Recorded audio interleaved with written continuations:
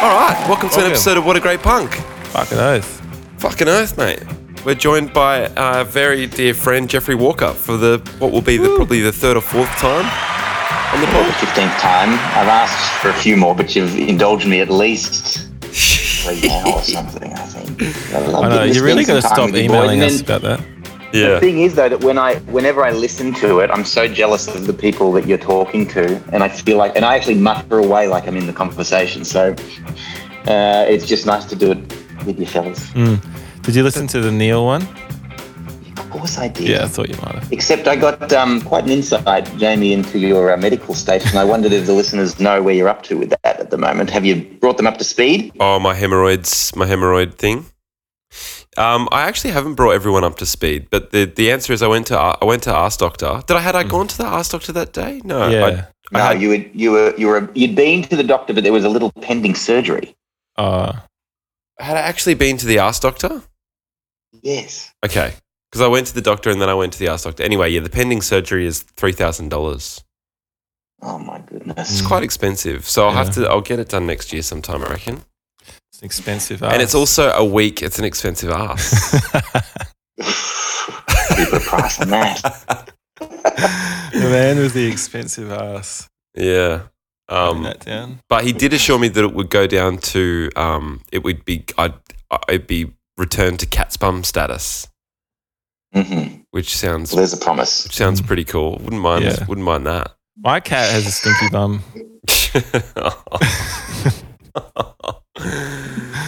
Doesn't clean it properly.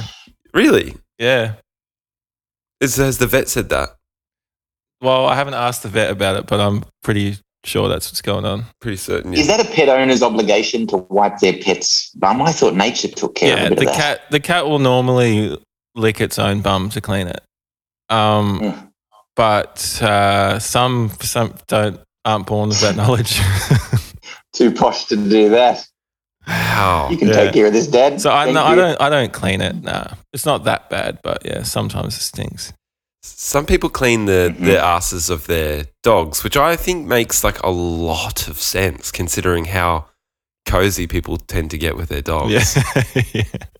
Yeah, good time. You know, like, it's such an externalized asshole. Mm. Yeah, on your couch. On your couch. Yeah, Dina. Mm-hmm. Do you ever sit butt-ass naked on your couch at home and think like, oh, this is a bit gross? Yeah. I've heard that, and I haven't been there, but I've heard that if you go to a nudist camp, it's absolutely essential to have a little hand towel that you walk around with, that you sit on at all times. Have you heard this? No. Am I the only one who knows this fact, who hasn't been? Mm. Okay. So I heard someone talk about it at some stage, and that is absolutely essential. And you'd be shunned more than if you didn't wipe down the equipment at the gym or anything. It's like, Right. Really? Makes sense. It does make sense. Yeah, because you don't want contact. Like, you kind of assume, I think, that it would just be cheeks on couch. But I think that when you break it down scientifically, there's probably a spreading of the cheeks that occurs. Oh yeah, and if it's summer, peak summer, Yeah. in the nudist colony. Yeah, and you haven't used the bidet, let's say. Yeah. Right. is colony too big a word? It's for a camp. It's not like an entire colonial setup. Yeah. I think it's still called a colony. Yeah, I don't know It feels a bit more grand than it is. Yeah, probably Yeah, not sure. PC either, really. Mm. Oh, that is yeah. So look, I'm going to have to get that surgery at some point next year. That'll be fine. That'll be great. Mm. But I did listen to Neil, and I love listening to Neil talk about him working on Heartbreak High and everything he's been up to too. It's just awesome. I'm so happy for him because that's just a mega hit, that show. Yeah. Huge hit. The hit we all dream of, isn't it? We all dream of. There's things that Neil didn't share with you too that I can, which is that he rubs shoulders with some pretty cool people, Neil.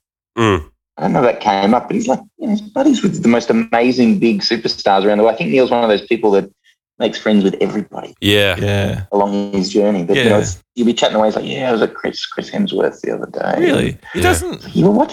he doesn't I name saw him drop this like morning, we do. and he was. I know he doesn't. It's not name dropping. It's just his world. Yeah. He talked about when he, met Matt Damon, but really casually. It was just part of another story. I'm like, Neil moves in interesting circles. Yeah. And you guys have such a shared history. Like he was like a director's attachment for ages, wasn't he? He was a director's attachment, an assistant, and yeah, we were really, we did so many projects together, and we were, real collaborators. And we look really funny next to each other because there's about, 50 centimeters between our height or something like that, maybe more. And so one day he took a photo of me from his perspective, and I looked like a 4-year-old child. Yeah. Like, how have you been looking at me for all this time? So I think we're a funny double act. Yeah. But no, he's wonderful. I was glad to hear him come. And I also know he's a massive fan of this pod, so I was sort of happy that he was able to come and chat to you dudes. Yeah, it was so cool, man. It was. We've been talking about getting him on for a while. It ended up being perfect timing with the Heartbreak High release. Just worked out beautifully. You know how we have always said that we'd love to see you and our dear friend Stevie D, aka Beanie Steve, aka Steenie Beef, dressed up as Batman and Robin. Yeah, you too. Yeah. And you're Batman and big tall Steve's Robin. Yeah. Well, he texts me every now and then. That's how he'll always put that in the text chain somewhere. Really? That's so good. Batman and Signs Robin. it off Even though Robin. it's been years. I haven't seen him for years, but it's always signed off Batman. Hey, Robin. how you doing, Batman? Yeah. How you doing, Batman? That's all it is. What a legend. And then I always turn it around and I say, I'm definitely Robin to your Batman. He goes, no, you're not. No, you're not. Yeah. You're Batman in this equation, I'm afraid. No, you are.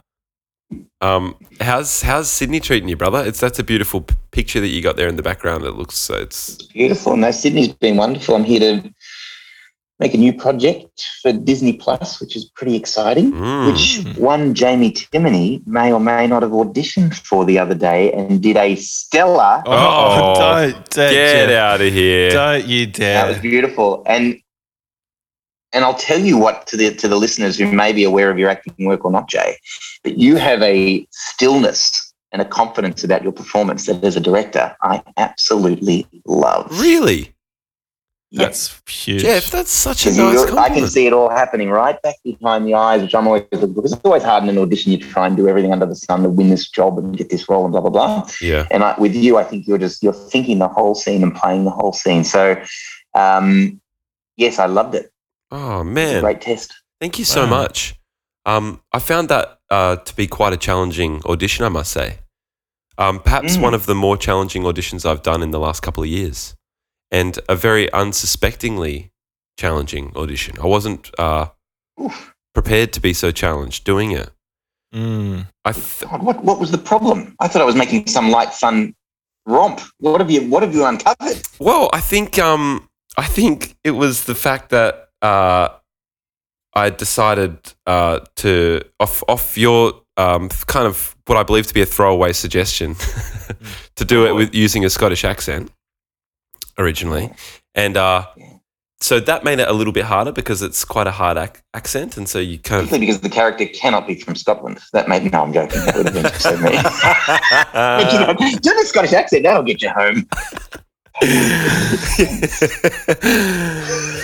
That'd be the meanest trick I could do. Yeah, give him I noticed a little wink. You didn't go Scottish. I think you did a little bit of you're in English, maybe a bit of. I did, but like maybe you didn't see the Scottish tape because what I did was do Scottish for ages and then think, fuck, I'm going to try and do this in an English accent to see if it makes the performance easier because I just wasn't feeling super stoked with my performance. And then I did it in an English accent in like one fucking pass. Click. Yeah, see, there you go. That's so often the case. I did one show once with an actor, very talented, actor doing, and they prepared it in an accent. It was fantastic. And then about 2 weeks out, it was like, oh, no, we're not doing that accent. We're saying it's over here now. And it threw not only the performance, like even who the character was, how they found their voice through that is like, the character is in that accent. Yeah. And I'm glad that you did that because when I heard it, I thought, obviously, you've gone on a journey to get there, or you were completely dismissive of my one piece of direction, which was to do it in a Scottish accent. Yeah. Either was an excellent choice on your part, but it sounded good.